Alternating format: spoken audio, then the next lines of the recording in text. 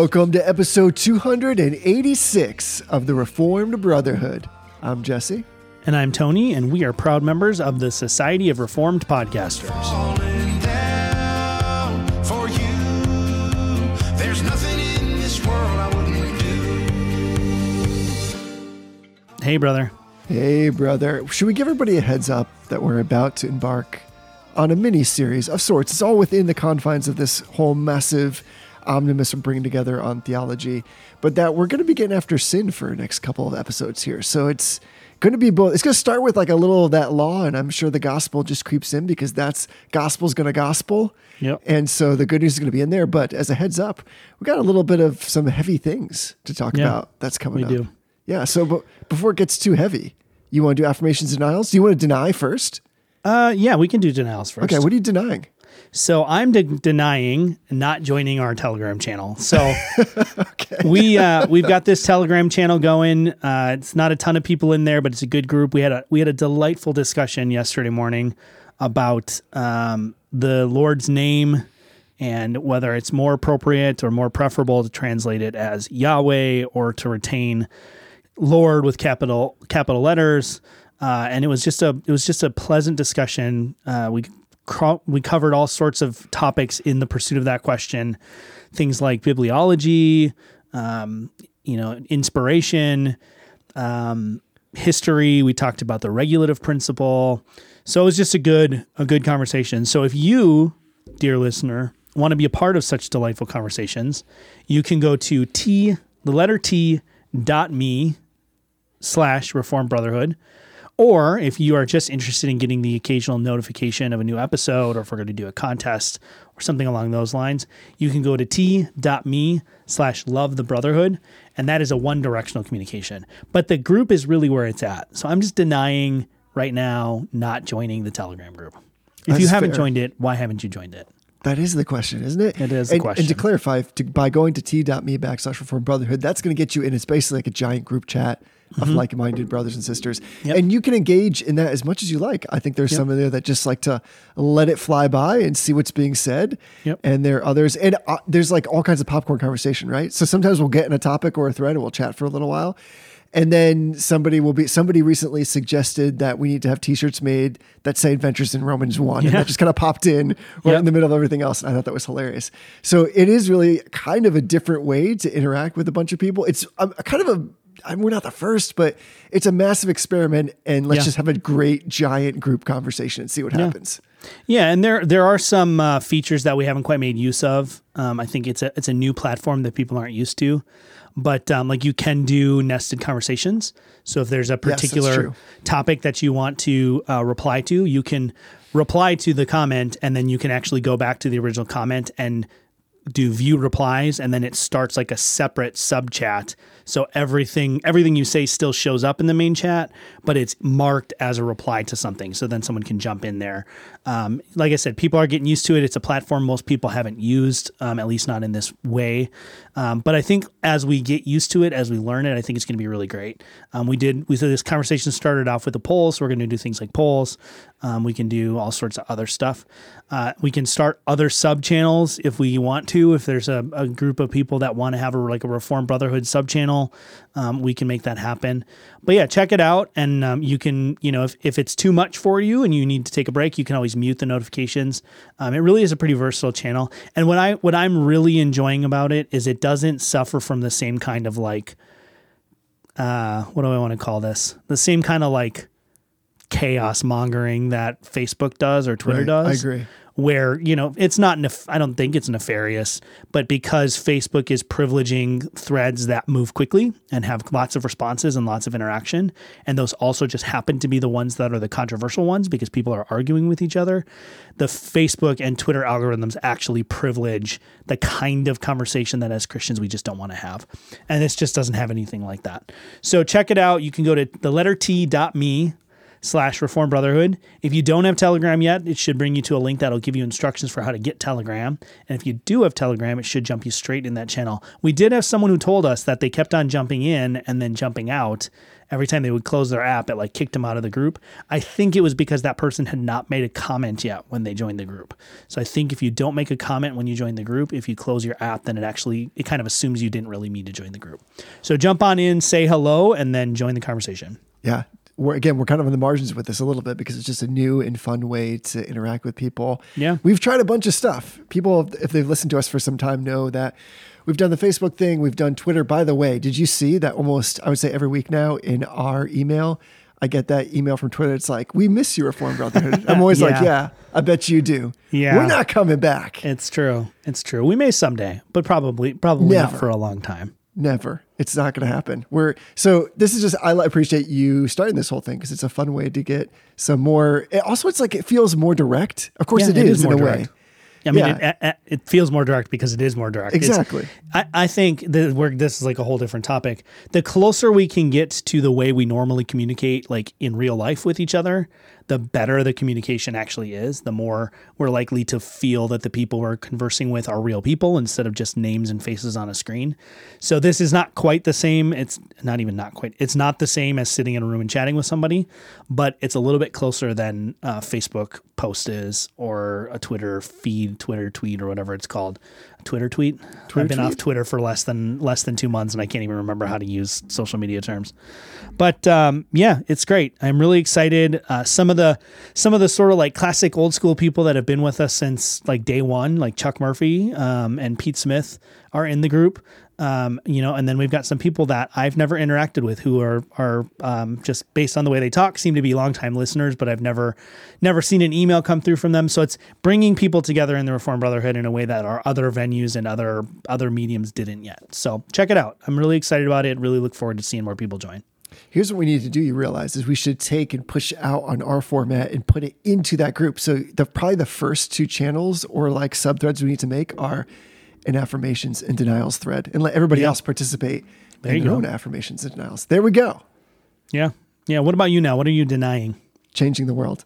I'm going back to an oldie but goodie. I'm doing my best in our little conversation here to disguise the fact that it feels like there's a Mack truck parked in my sinuses right now. So just so I'm going to get ahead of that so that people, when they reach out to us, are like, what's wrong with your mix? Why does Jesse's voice sound so weird? Why does it sound like he's so nasally? I am. And this is life, right? So I'm denying once again against our own contingency. And there's been times where I think I read this from one of the Puritans, of course, this idea that when we really rightfully consider ourselves, we find that in every way, God is a threat to us, at least initially.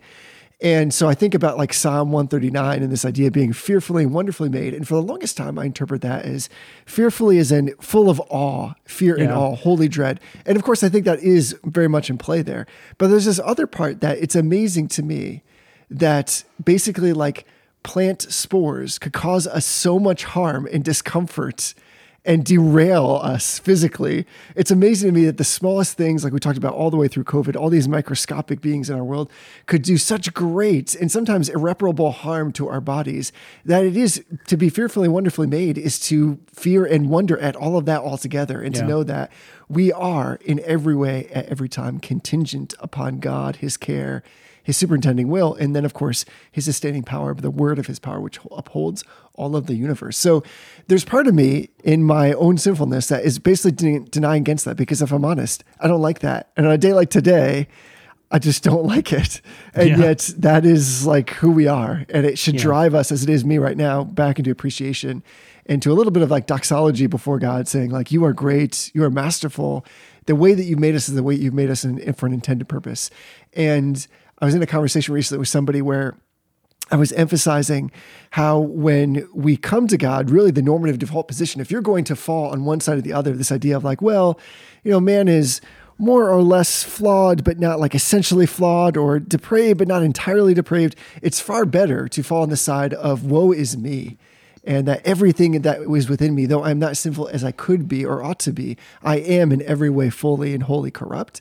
And I got a little bit of pushback on that, is to say like, well, the example was that, well, Paul, of course, he's still talking about people as saints. I said, well, yes, that's very Lutheran, and I totally agree with you on that. But the bottom line is God delights as this great doctor to come and to save those who are sick and to identify predominantly and firstly as those who are ill and in need of healing. is to be in that group that he joyfully comes to restore, to convalesce. So it's always better, I think, to start there. In fact, I would say maybe as we get into this episode today, that of course is where the scriptures have us begin, not necessarily initially, but of course very close to the beginning. We find that that's the position that we're in, and we ought to embrace that thing. So I'm denying against the fact that I'm contingent, because if I had my choice, that's not what I would choose for myself. But there is a great kindness in God that he reminds us of our contingency by allowing us things like sinus infections and stuffy noses. And of course, these are very small things compared to what so many other brothers and sisters are under in their own physical condition. But this contingency is not fun. It's just, I mean, can we be honest for a second? Like, this is just not ideal. It's not ideal for me. Maybe you love it. It's just not ideal for me. No, I don't. I got like 2.5 hours of sleep last night. So I know exactly. Actually, that's not true. I got like 5.5 hours of sleep, but that's still not a lot of sleep. Yeah, it's funny. I had a dear friend from the internet message me the other day, pointed out the irony of the fact that you, on a previous episode, were talking about how if you donate to the Patreon, it keeps us from sounding like we're in a tin can. And that happened to be an episode where I forgot to push record, or actually my storage on my recording device ran out. And so I had to use the Zoom audio, which caused you to sound like a tin can. So I threw myself right under that bus and was like, that was my fault. So I'll just throw that out here now. This is my fault. Although today, Jesse's voice is all his fault. You know, some people, when they get sick, they turn into like these deep, sexy baritone like rumbles. I don't. I get like squeaky and weird. Yeah, this week, because it was just irritating my throat, it sounded like I was going through puberty again. And it would happen at like the worst time. Like, I'd clear my throat in preparation to say something, hopefully profound, in the midst of a meeting. And instead of be like, yeah, I agree with that. Like, that's what would come out. You're like a kid wearing dad's suit to like a meeting at school. Yeah, it was like a presentation. It was, amazing. So enough of the negative. What about affirming? What are you affirming with? Yeah, so we were talking about this before the episode. I'm affirming with negotiating. So and as the listener knows, we recently expanded our family. I added another arrow to my quiver, I guess is the biblical metaphor that some people like. And as part of that, my wife and I decided that we needed to upgrade our vehicle. We have a Ford Escape, which is a nice little smaller SUV. And then I had a tiny little Ford Fiesta, which is just a little bit bigger than like a rollerblade. And New Hampshire winters can be really tricky getting around to that thing. So we realized we needed to upgrade. So we do all the work going into the dealer. And we had been talking about this since before the baby came. And so I had, in preparation, one of the things I have through my work is I have access to the LinkedIn learning courses. So I took a negotiation, like e-learning, about how to negotiate.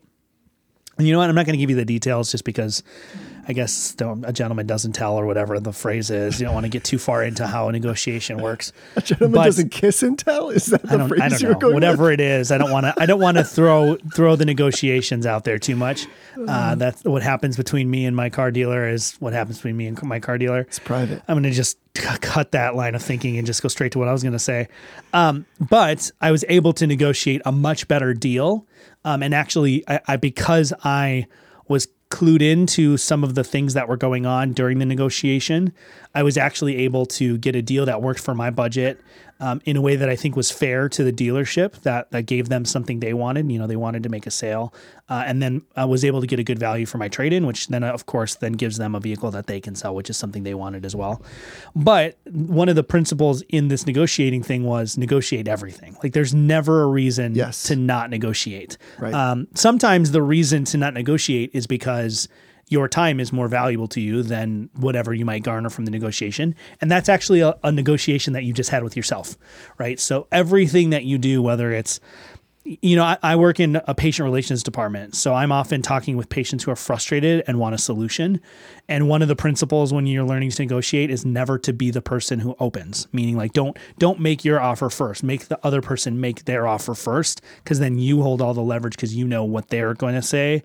And sometimes that's like an amazing deal that you never would have thought to ask for.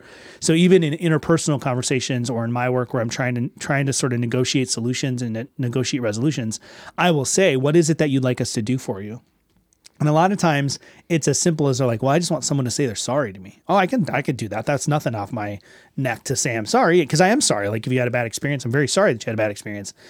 But instead of me trying to contribute a solution that might be very complicated, because I think that's the right thing and I think that's what the patient wants, all they want is a simple, genuine apology. So by negotiating, you save yourself a lot of time. In a financial negotiation, you often save yourself a lot of money.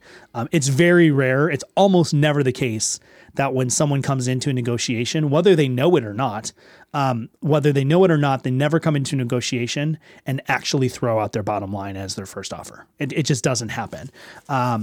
It's funny. I was watching with the baby. I'm up a lot more in the nights, and I was watching Pawn Star on TLC, and it's so funny to watch them negotiate after this, because you can see the pawn people are like master negotiators, and the people that come in are like total idiots. Right. And so you'll see them do the interview beforehand, and he's like, yeah, I mean, I really, and I don't, maybe they do know this. Maybe the people have access to the interview, but they do like the pre-interview, and the guy's like, yeah, I won't take anything less than $2,700. And then he goes into the meeting and he's like, I want $2,700 for it. I was like, why would you say that if you won't take less than $2,700? Tell him you want $3,000. Tell him you want $3,500. Maybe he'll give it to you. And if not, then it looks like you're conceding. So I would just encourage you, if you work somewhere that has access to like an e-learning library, like LinkedIn Learning or Lynda Learning or something like that, look up a negotiation e-learning and take the time to take it, because it really is a useful skill in a lot of different ways. I would actually say, I was able to take this for free as part of my employment, but I would actually say this negotiation course, because of the skills I learned through it, I really sound like I get a commission, or like I'm like, I don't know, I don't get anything from this, but because I took this course, I saved several $1,000s off of the cost of this vehicle. So the course would have been worth, even just if that one time I got what I was looking for, would have been worth several $1,000s to take. So even if you have to like pay a little bit of money for it, I would consider taking it, because it just really is a super, super useful skill. And if you order Tony's negotiating course now, we'll throw in. Yeah, if you go to reformbrotherhood.com/negotiations, we're selling a new course. Just kidding. We're not the Reform Forum. I think people would be very surprised at how few things in life are actually negotiable. And I say that as somebody who's worked in the field of financial intermediation for my entire career. So there's some places where people think, especially if it involves money, well, it's just not negotiable. Or with banks, banks seem like they have everything's in a contract. That's true, but there's still a lot of room there. So I'm going to jump on real quick and go with one of my perennial recommendations, which is in this vein. And that is, if you want something that's going to help you, that's really great. The best book I've ever read, and I've read a lot on this topic, is called Getting More by Stuart Diamond. And the reason why this book, in my opinion, is the best that's out there is because, first of all, this dude teaches negotiations at Wharton, so he knows what he's talking about. But second, this is one of the few books I've read in negotiation where the premise is that negotiating isn't a zero-sum game. And you touched on that. So this idea that you can trade things of unequal value, and people fail to think about that when it comes to negotiating. I think there's all these like Sun Tzu like metaphors. I got to go in. It's a battle. I got to win the war. I got to carry it through the gridiron. That's a horrible way. So let me just read one quote from this book that I think hopefully will whet everybody's appetite and aligns exactly what you said and really how you negotiated your own deal, which again is secret and private. What happens between you and your car and F&I guy stays between you and your F&I guy. So here's the quote though. With almost anything, this is Stuart Diamond writing, with almost anything, don't you ever wonder if there's more? It doesn't have to mean more for me and less for you. It just has to be, more. And it doesn't necessarily mean more money.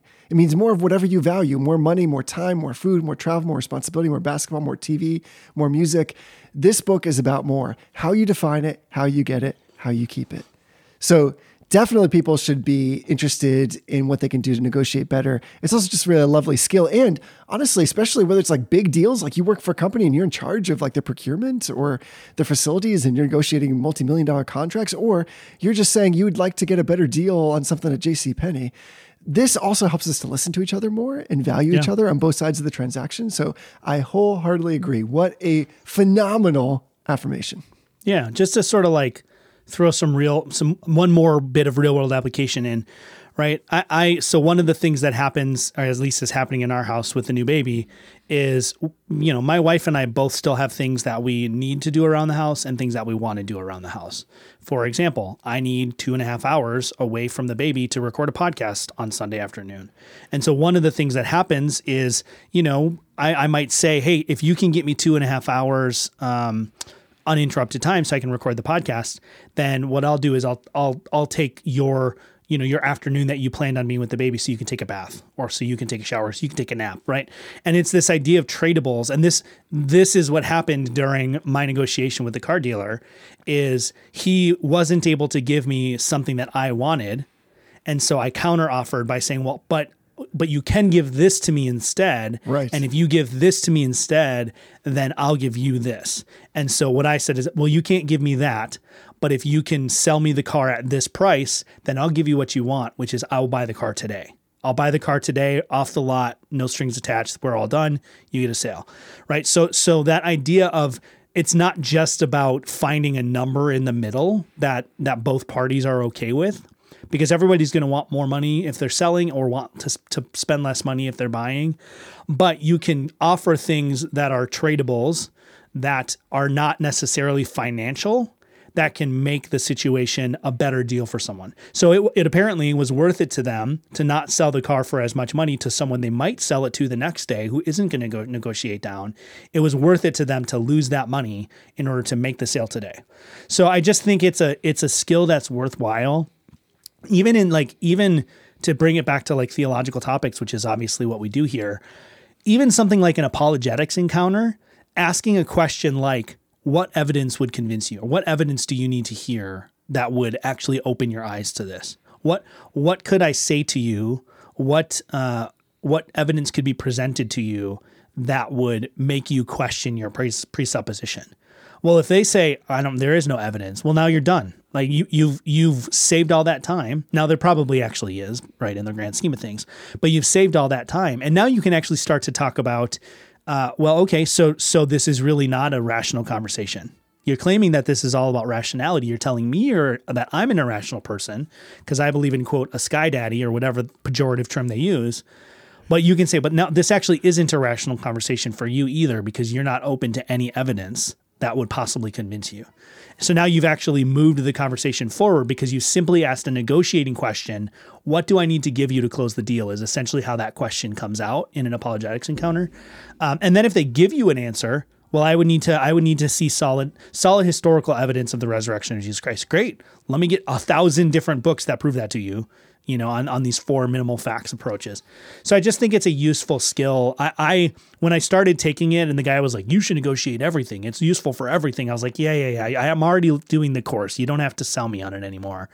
And then now that I've actually done negotiating a little bit, I'm like, yeah, that definitely really is useful for everything. Another really good book that I read when I was in seminary back in Minneapolis is called Getting to Yes, which is probably a similar book to the one Jesse recommended. It's written by Roger Fisher and William Ury.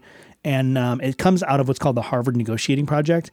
And the nice thing about the book Getting to Yes, I think it's a similar idea to the book Jesse recommended, is, we think about negotiating as a win-win, or really it's more like a lose-lose. We think about compromise. I'm coming up from the price I want to come from, and you're coming down, and so we're actually both losing. Neither of us are winning. But if you can get to negotiating and thinking about, all right, what do I need to give this person so they feel good about this deal without sacrificing the things I need so I feel good about this deal, that's going to be a much better scenario and a much more successful scenario. So yeah, I guess this is like the Reformed Negotiating Cast at this point. So we should probably just hit the brakes and move on. But I can't recommend this skill enough. It really has application almost anywhere you can think of it. The guy who was teaching the course even said like one time he went to Target and just to see if he could, he negotiated the cost of a pair of jeans down, and he didn't get the cost on the pair of jeans down. What he ended up doing is they threw in like a bottle of soda or something like that. He said, well, I get that you can't come down on the prices. That's set by corporate. But could you complimentary give me a bottle of soda? Since I've been in your store for a while, it's quite hot. It would be really nice if I had something to drink. And the manager was like, you mean if I give you a $1 bottle of soda, you're going to buy these jeans right now? And he's like, yeah, of course. Well, what he did is he just got a soda that he probably would have been buying anyways for free because he asked the question. So just check it out. I can't recommend the skill and these different ways to learn it enough. It really is an amazing, beneficial skill for everybody to have. In some ways, wouldn't you say it's kind of like redeeming the times? I think for some Christians, the idea of negotiation sounds dirty and icky because it's this idea that one person wins and the other loses, and that's combative. And all these resources are really focusing on, and they're getting more, maybe just like Getting to Yes. they also have, there's a lot in there about interpersonal, intramural relationships and how, again, like whether it's your Right. spouse or your family, it's okay to try to understand from each other. This is no different in some ways than like he's recapitulating something like the 5 love languages, like Right. understanding what is valuable to you may be different than your partner, your spouse, your friends, and that's okay. So just Right. try to understand that. You can actually get more for everybody if you were to listen and move in that direction. So I'm proud of us for bringing this up. Yeah. This is quality. This is good stuff. And also I'm proud of you for finally drawing a line between negotiating and Sky Daddy. That was always Sky something that I Daddy. wanted to Yeah. try to bring together. And you just did that I'll be effortlessly. like, I will give you $15 if you never bring up the flying spaghetti monster again. How about that for an apologetics encounter? That's my tradable. Yeah, that's fantastic. So how about you, Jesse? What are you affirming today? Mine is super quick and super easy, and maybe a quip as well. And that is, I've just been on a kick of getting some super sweet extensions for Chrome. And I found 2 that I'd like to affirm with. They're easy. One is called Push to Kindle. And this allows you to take a web page and push it to your Kindle. End of story. But it's super awesome. Makes the reading experience really great. So I don't know, maybe you're browsing, you're searching the web, you find an interesting article and you're like, yes, but not now. Or I do want to read this, but I like to take it with me or have it available to me. So go check out Push to Kindle. You can just drop, when you're on that page, just hit the button and it shoots it in a format that's great to your Kindle. And everybody's super happy and you just got a whole lot more. The second one is called OneTab. And this is a little bit more interesting because my computer is really slow. As we'd say in New England, it's wicked slow. Wicked slow. And so what OneTab does is when you have a bunch of tabs open, you can click this little extension and it basically saves them all as links in a single tab so you're not consuming a ton of memory. And then you can go back to that later on and open up one or several. You can create all these kind of bespoke little curated one tabs. So basically it's holding in abeyance like all access to these sites that you really like. And you can really open and close them as you desire, but you can do so in like mass. So Nice. One tab, Push to Chrome, some fun little Chrome extensions for you this week. Yeah, little known fact, the vast majority of our pre show conference is just Jesse trying to figure out which program is causing his computer to crap out.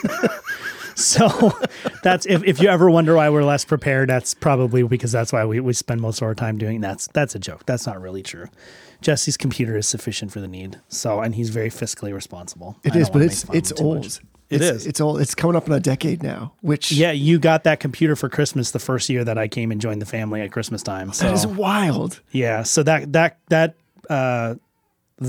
computer predates my marriage. So, which is impressive in its own right. Like I can't like get more than one model year passed on an iPhone before I'm itching for an upgrade. And you're dealing with like technology that was susceptible to the Y2K virus. That's also not true. I'm a little punchy today.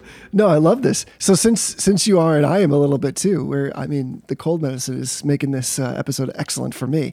Let's get into this whole topic that we have on tap for today, which is really the fall, but we're talking specifically about the nature of sin. Yes. And we might at this point, like I wish we lived in a day and age where we could actually have access to the Puritans and recording sound bites, because then what we do right now is just stop this and play every Puritan's definition of sin in their own voice, because there's plenty out there. Yeah. So, but I like that this is where we're starting as kind of a place to center ourselves in this topic, because here's what I would say. So can we just admit, so just in case anybody stumbled upon this conversation and is like, Reformed Brotherhood, what does that mean? Let me just listen to these guys because they look so handsome on the icon. Sin is a patent fact. The reality doesn't need to be argued. And it's a fact of experience, it's a fact of observation, and it's one of revelation as well. It's something that I feel in my own heart. I'm going to sense that everybody who's listening to some degree feels it as well if they've been regenerated, something that I see in others, even those whom I love the most. And it's something that's revealed, of course, in the Bible. And so I was thinking just this week, knowing we were going to talk about this and reading through the Wall Street Journal, looking at the headlines, of course, and everything that's going on in our world. And it's easy to see that the policeman pursues it, the physician prescribes for it, the law tries to discover it, conscience condemns it, God controls it and punishes it, and yet nobody likes to own it, even me. Yeah. So here we have it one way, like this very blatant, obvious thing. But the reason why we want to talk about the nature of sin and what it is, even for the Christian, we need to be able to articulate, and I think clearly and cogently, especially to a world that wants to explain sin, but in explaining it, just explain it away. Yeah. So I'm glad that this is the place that we're beginning. Yeah, and on one level, the question "what is sin" is a super simple answer, right? On one level, it's so straightforward that it's like a sentence, right? And where would we find such a sentence except for the Westminster Shorter Catechism? And it's found in question 14. It says, "What is sin?" And the answer is, "Sin is any want of conformity unto or transgression of the law of God." And now one of the things that just maybe like to zoom out a little bit and just maybe like a minor lesson in how to use confessions and catechisms, one of the things that I think is helpful when trying to figure out how complicated a doctrine is to see the difference between how complicated the answer is or how many questions are dedicated to a particular question or theme in the Westminster Shorter Catechism versus the larger catechism. Right. And the reason is because the Shorter Catechism is designed for laypersons, primarily for fathers to teach their children and their wives theology from a layperson's perspective. And then the larger catechism was really designed more for teaching and training and holding accountable ministers. So it's got a higher level of specificity, higher level of technicality. But on this question, which it's question 24 in the or the larger catechism, it just says, "What is sin? Is any want of conformity unto or transgression of any law of God, given as a rule to the reasonable creature." So the only difference is that they're specifying in the larger catechism that sin isn't a category that applies to lower creatures who lack rationality. But other than that, the question and answer are basically identical, which tells you that this is one of those like bedrock, straightforward, ground level doctrines of Christianity. They're the people out there. Now, we're going to talk about some technical things. We're going to talk about some of the complexities of sin and the different shades of meaning and nuance. So don't hear me wrong on saying this. But the people out there that want to nuance sin into the ground, they want to define it and redefine it and undefine it and do all this stuff to it and make it just really like hard to understand. I'm thinking like the revoice theology, which tends to want to redefine sin as like brokenness or sin as like a lack of beauty, like these like sort of ethereal definitions that don't really mean anything. They have like these empty content kind of definitions. There are other liberals who make sin just like a lack of, I don't know, pleasure or a lack of causing harm, like this minimal definition, like sin is anything that causes harm. People who want to try to overly define this or fail to define it in any sort of clear way, we should probably look at that with a modicum of suspicion, with a bit of suspicion, because there's usually something else going on. Because the Bible as it presents sin is literally as simple as this. God has a standard, and if you don't meet that standard, then that's sin, right? Now, we will talk about like the difference between transgression and iniquity, and we'll talk about is sin a privation, or like we'll talk about those technical things a little bit today, and then of course as we go on to other elements of this. But at a baseline, sin is like one of the most straightforward doctrines that there is. There's a holy, righteous God. That holy, righteous God has holy, righteous expectations. And if you fail to meet those expectations, whether it's failing to do the right thing or doing something that is the wrong thing, if you fail to meet those expectations, you have sinned against that holy and righteous God. And that holy and righteous God will punish that sin. So, we could record scratch, stop, end the episode. That's it. You guys get a break. It's only half an hour long. We're not going to do that, but we could, and that would be a sufficient episode, because this is one of those things that Christians really need to understand. Because if you don't understand the sickness, you can't understand the cure. If you don't get what is wrong with humanity and how it got to where it is, then whatever you come up with for the cure to humanity, however you articulate that out of the scriptures, is going to be off base. And usually, a failure to understand the severity and the nature of sin yields itself to a failure to understand that we can't get ourselves out of it. We think of the sin in a low sense or in a sort of a sliding scale sense, and then we kind of come to the logical conclusion that, well, if sin is just a like a less than ideal situation, like you could have done better, well, then you can always do better. You can always try harder. You can always get closer to the mark. And as long as sin isn't anything short of perfection, which is what sin is, then we feel like we constantly have to strive to get a little bit closer, a little bit closer, a little bit closer. But in reality, it's not a continuum. It's not, this is a little bit more sinful, this is a little bit less sinful. There are elements of some sins are worse than others, but that's not what I'm talking about. It's not like sin happens in degrees. It's a binary distinction. Either something is sinful and it merits the full wrath of God for eternity, or it's not sinful and it doesn't merit the full wrath of God for eternity. If anyone is trying to put you on a spectrum where like, well, it only merits a little bit of God's sin, like God's wrath, or like, well, it's a sin, but it doesn't actually merit God's wrath, then you're just not talking about a Christian theory of sin anymore. I'm glad you brought it up that way, because I think you're right in that so many of the modern definitions of sin are like clinical or psychological. And so they are really cheap because, and somewhat ironic, aren't they? Because we'll say things like, well, it is brokenness. And that is, of course, a mistake, the leaves for the tree. But it's this idea that, well, because even in brokenness, it can be like, well, there's a beauty in being broken. Mm-hmm. And of course, like repair only comes when something is broken. And the bottom line is there is like you mentioned already, like sins of omission and commission. But I would say as well, like we're talking about it being fundamentally against God. So there is that failure to live as the image of God. There's also that volition, that hard-heartedness, that clenched fist on the inside that just hates God. Right. So it's being against God. So all of the accounts, of course, depicting the fall suggest that sin, of course, is a rebellion against God. And I would go even further. The Bible, of course, already intimates this, but I'm just going to say it outright. It is establishing us as covenant breakers, law breakers, failing to live as image bearers by serving as the kings and the priests according to his will and on his mission. That original serve and protect, which was to go into the garden as our volitional choice, that would be totally aligned with how we felt and what we thought. And then it just spilled over into what we did. So there was no disconnect there. And so these cheap definitions, again, want to focus, or even if they get, like you said, overtly theological to a degree that they become like mushy in that you don't really understand them. What we just need to understand is that sin is at its root rebellion. It's always in every way rebellion. Yeah. So of course, like from rebellion, there's going to be brokenness and sadness and disconnection and hurt and pain and abuse. But that itself, again, is like, to me, symptomatic of the fact that we just don't, on our own, the natural state, want to have anything to do with God. Yeah. And Adam made that choice before you and I could, but we would have made it all the same. Right. So in his first representation, he's just doing the very thing that I would do today if you gave me that full chance, apart from the great and glorious grace of God himself.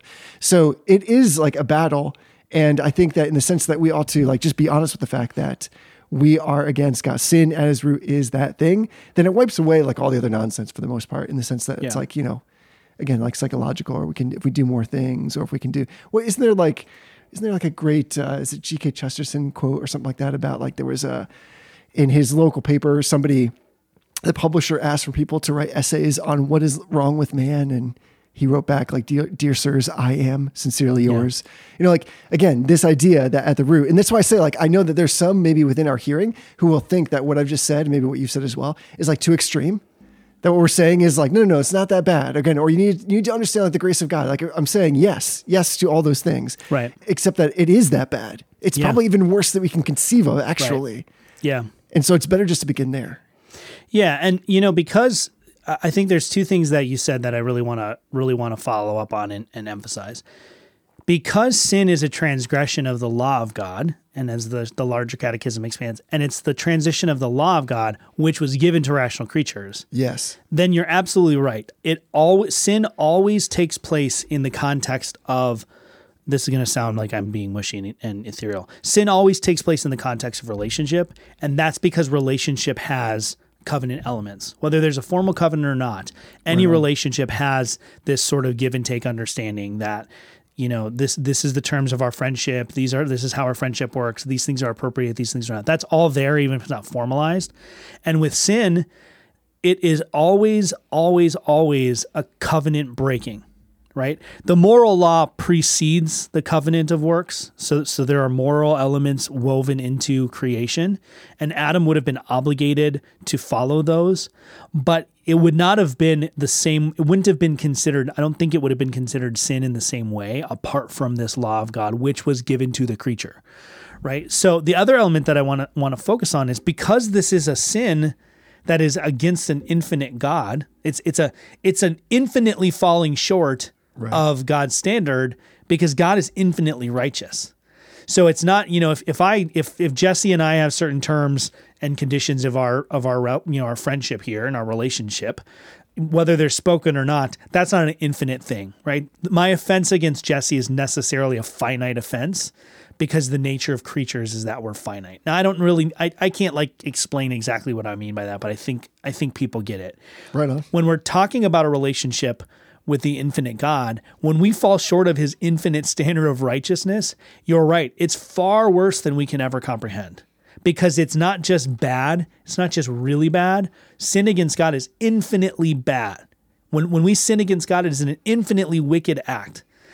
It might be the only thing that temporal finite creatures can do that's sort of infinite, is that we fall short of God in a way.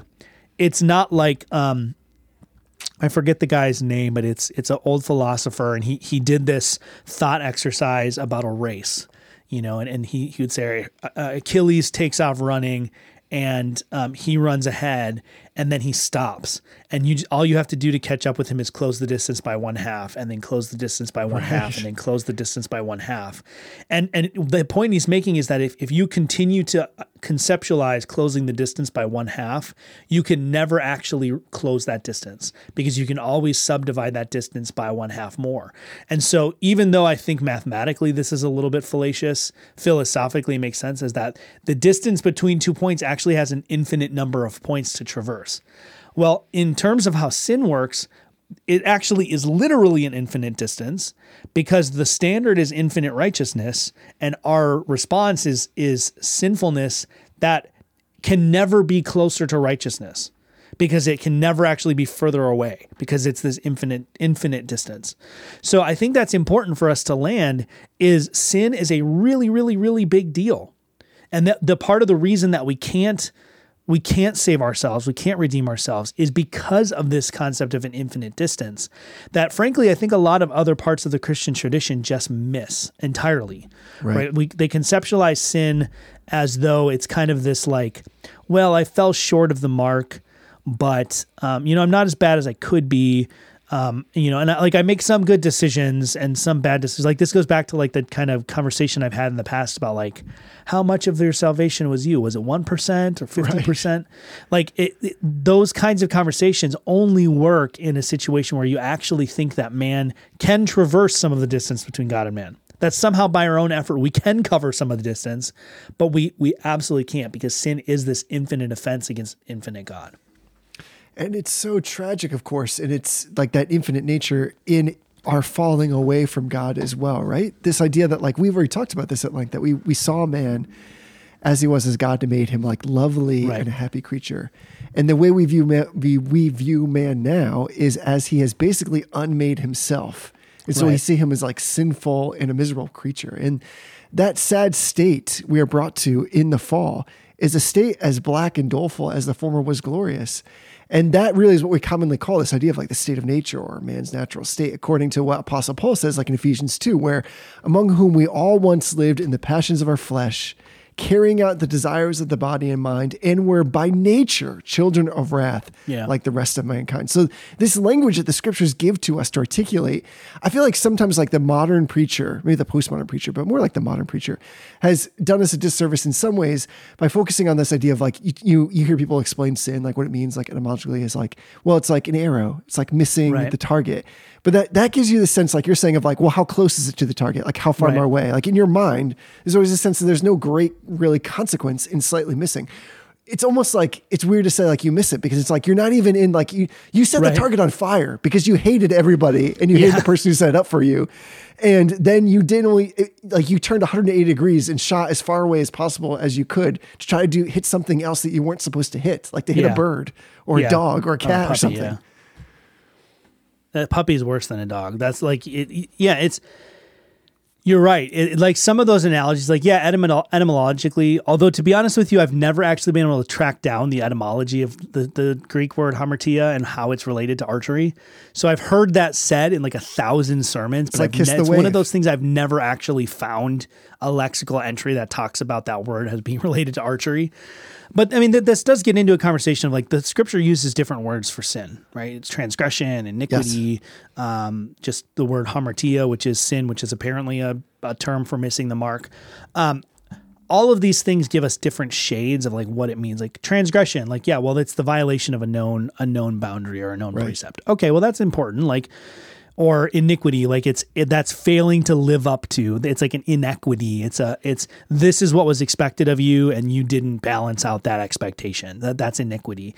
But I think sometimes when we get so bogged down in these different kinds of words and trying to understand what they mean, we do miss that exactly. These are word pictures to try to help us understand things. But at the end of the day, it's not as simple as just walking across a boundary, right? People talk about transgression as though it's really just as straightforward as like you step foot over into someone else's land. It's really not like that. I mean, it is in a sense that there is a known boundary and you willfully cross over it, right? It's not the case that you accidentally cross over it. You see the boundary, you make a conscious decision to ignore the boundary and step over it. But I think some of those discussions can miss the point because then they do start to come into conversations of like, well, how far over the boundary? Was the boundary clearly marked? Did other people go over that boundary and not get in trouble, right? Maybe the boundary should be somewhere else. All of these kinds of conversations, they miss the point entirely. The fact is, God, as the creator of the universe, has a right to set whatever standards and restrictions he wants, period, full stop.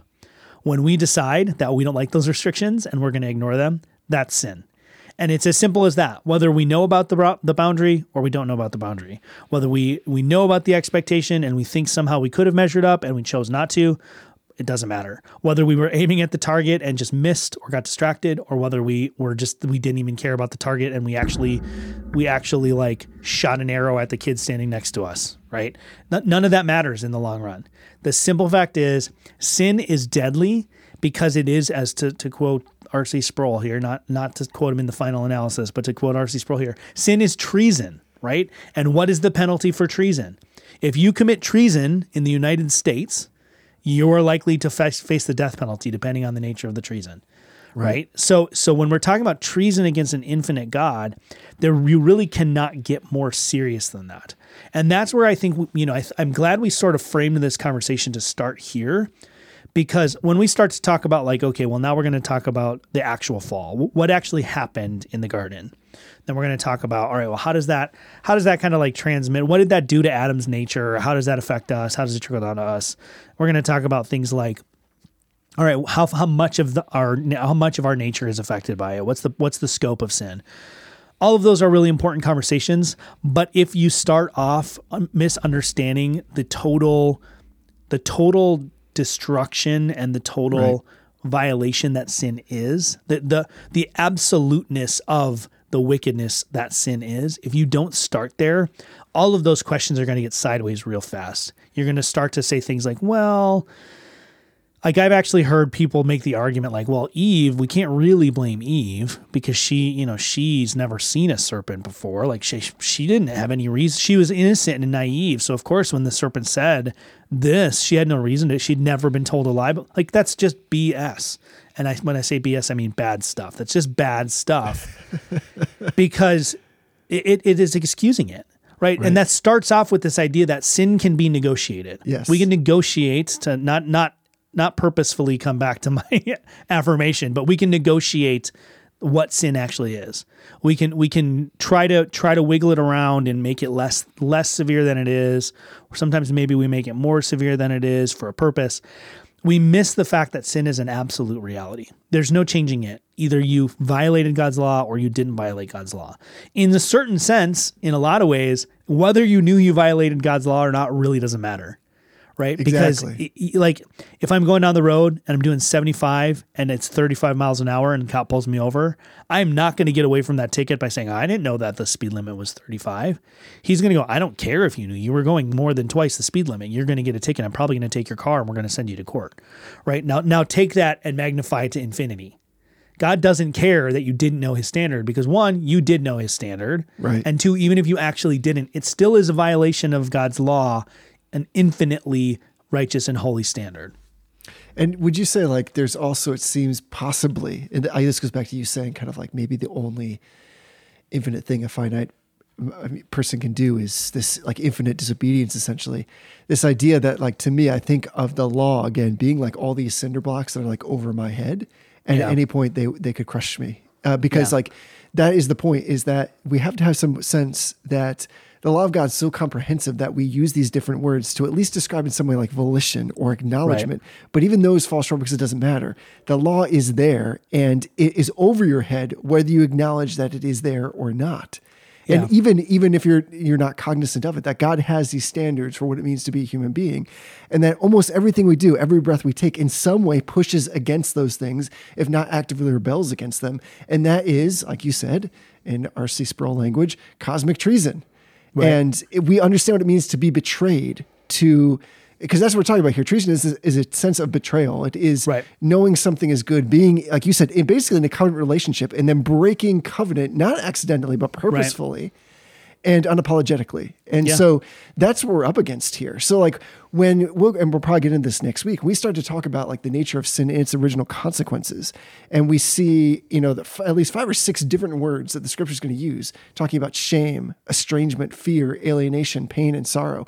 Once again, some people will take those as the center, but those have come out of this active rebellion. They only exist because their root was rebellion. It was a centeredness on self and not on God that, as you said with the Eve example, was a volitional choice to say, I don't want your way. I don't want who you are. I am willing to break these rules. And every day since then, the giving of the law, it just can't get us anywhere. All it gets us is this understanding that when you think about it, to some degree, as God opens our eyes, we're just like, man, I am infinitely disobedient. Right. There's like so many ways for me to be disobedient, right? So many ways, like so many things, because the last thing I'll say to your point was, I think what you're adeptly hitting on is that, I'm just going to say, intent precedes content, people. So like, listen, you got to get in where you fit in, people. Yeah. So the thing is, when it's not just about what you do, of course. And so there's so many ways that I can infinitely break the word of God, the covenant of God, the life that I ought to live in God, just in the way that I'm thinking about things, that my proclivity towards selfishness and self-centeredness automatically makes it easy for me to sin against God, whether or not I even act on that. And that's not to say, of course, that thoughts on their own are not sin. Temptation is not itself sin. But I think hopefully people are seeing my point, that it's just like Jonathan Edwards, Sinners in the Hands of Angry God. He basically said, you don't need anything to slip. All you need is your own weight. And I have all of that within me. And so there's like an infinite number of ways that just sitting at my desk here, I could commit literally innumerable sins against God by doing nothing outwardly. That is a terrifying thought. But it's a thought that is completely commensurate and comes right in the center of the fall that we're going to talk about next week, because it wasn't, again, predominantly about the act. It is everything that precedes that act, that heart that volitionally decides to turn against God. Yeah. I mean, I think that's as good of a place for us to put a pin in this until next week. We really can't emphasize enough that sin needs to be taken seriously. It needs to be taken seriously. If you don't take sin seriously, both theologically, right? If you don't take sin seriously from a theological perspective, it's going to screw up all your dogmatics. It's going to screw up your whole theological system. You're going to get the incarnation wrong. You're going to get the salvation wrong. You're going to get an understanding of eschatology wrong. Everything's going to be wrong.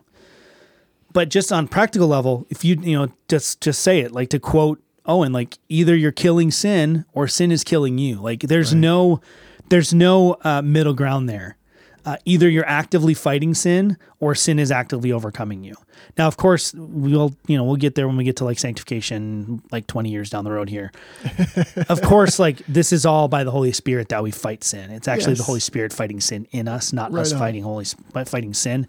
But the fact of the matter is, if you do not take sin seriously in your life, like maybe it's, this is going to sound super judgmental. This is just my life. So don't if this doesn't land on you or it doesn't convict you, then just ignore what I'm going to say. I struggle with speeding so bad.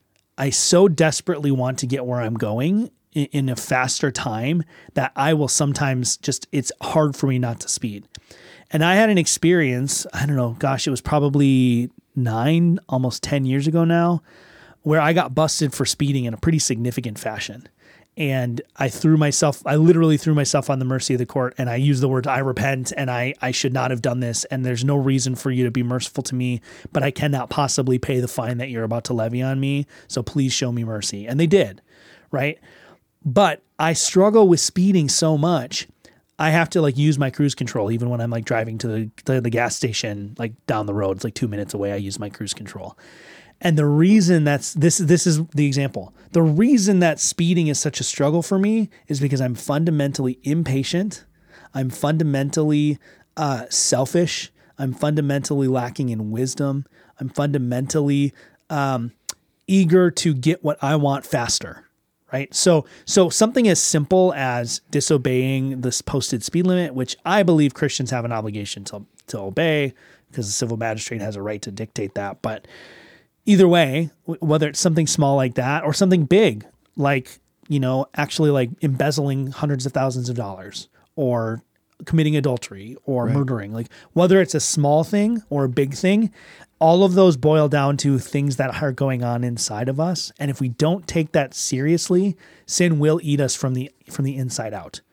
And of course, we'll get into regeneration. We'll get into the corruption of sin in this immediate series. We'll get into regeneration and sanctification later on in this sequence. But we have to take sin seriously, both practically and theologically, or we are done. We are done, and we'll get overcome by it, and it's all over. And that's not to say we can lose our salvation. It might be to say we were never saved in the first place if we're not taking sin seriously. Sure. But I think that's the best place to leave the topic is you've got to take this seriously. I know it seems like we're overemphasizing that, but we really can't. That's how important it is. It is important. And we see that not only ought we take it seriously just on the face we described it here, but of course we see our Savior take it very seriously. This is how we know that it was a serious matter before God. We've spoken about him extensively as just and justifier. You can go back and listen to our whole series. We talk about theories of the atonement. But this idea that especially as some, depending on when you're listening to this, if you're in the cycle of the church calendar or you're approaching Easter, then this is a reminder that when we find Jesus in the garden, that this great weight, this agony that he's under, of course, isn't principally or maybe at all about the physical death that he knows lies before him, but it's about the punishment and the wrath of the Father that he's about to bear. And it is agonizing to him because it's a serious thing. This isn't, to your point, this is not like just try a little harder or you'll do better next time. Right. Or, sometimes we don't get it right and that's okay. You just pick yourself back up. So, the biblical story sheds so much light on sin, but clearly sin is only the backdrop. It's never the point. It emerges in God's creation, as we'll talk about next week, as a temporary intruder. It causes much havoc and it holds many in its clutches, but it's really no match for the work of God in Christ. Through his sinless life, his sin-bearing death, his sin-defeating resurrection, and sin-crushing second coming, try saying that 4 times fast, sin and its offspring of suffering and death are given the death blow, to quote Owen a little bit there at the end. So, there is good news, but there is always in every way the law first. Yeah. And through the law comes our acknowledgement and understanding of this thing we call sin. Yeah. Well, something else that we take very seriously is growing the Reformed Brotherhood. How do you like that one? That probably counteracts everything I just said about taking sin seriously, that I just used a cheap pun to transition to talking about selling stuff. So something we do take very seriously in a totally less serious way than we take sin is this little thing we call the Reformed Brotherhood. So we have a number of ways that you can get involved. We talked about the Telegram channel. That's what I want you to do the most right now. If you were to say to yourself, what is it that Tony wants me to do? I want you to join the Telegram channel. But if you've already joined the Telegram channel, or you just for some reason are not going to join the Telegram channel, you can check out reformedbrotherhood.com. There's a little button that says join the Brotherhood. And there are a number of things you can do to get involved. If you want to support the show, you can hop over to patreon.com/reformedbrotherhood, and you can sign up to be a supporter. Really helps us keep our overhead costs covered, so we don't have to worry about paying those out of pocket and trying to figure out where that money's going to come from. It does make Jesse's voice sound like it's not in a tin can when Tony remembers to use the right equipment, but it also does things like pays for hosting fees and whatnot. Another way you can get involved is if you go to that same page, there's an option to go to our merch store. We do have quite a bit of stuff that you can purchase, and all of it, we try to keep the overhead low, but there's usually just a tiny bit of overhead, and that extra little bit goes into the Reformed Brotherhood bank account to help us cover some of those same costs. You can get sweet mugs. You can get pint glasses. You can get some cool stickers, and there's some t-shirts. We do have some other stuff coming out that I'm working on that hopefully people will like.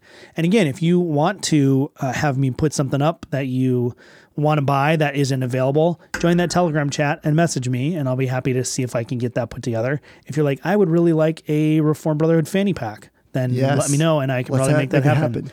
Or if you are one of those people that's like, I would like a barbecue egg apron that has Jesse and Tony's face on it, then I can make that happen. There's all sorts of crazy stuff that I can get on our drop shipment website. Yeah, and one of the things, like I said, I love about that group is you and I talk so regularly and also so casually. Like this conversation, what others should know is like no different than like when you and I are together at any actual point in time. Right. This is the way that we talk and how it goes. So I forget that sometimes like there's a cadence, there's language that we use. So it's so fun to hear people say like, you should make this a t-shirt, like the Adventures in Romans 1. I forgot that was like a thing maybe that is somewhat unique to the way that we talk, and it's become like its own little explanation.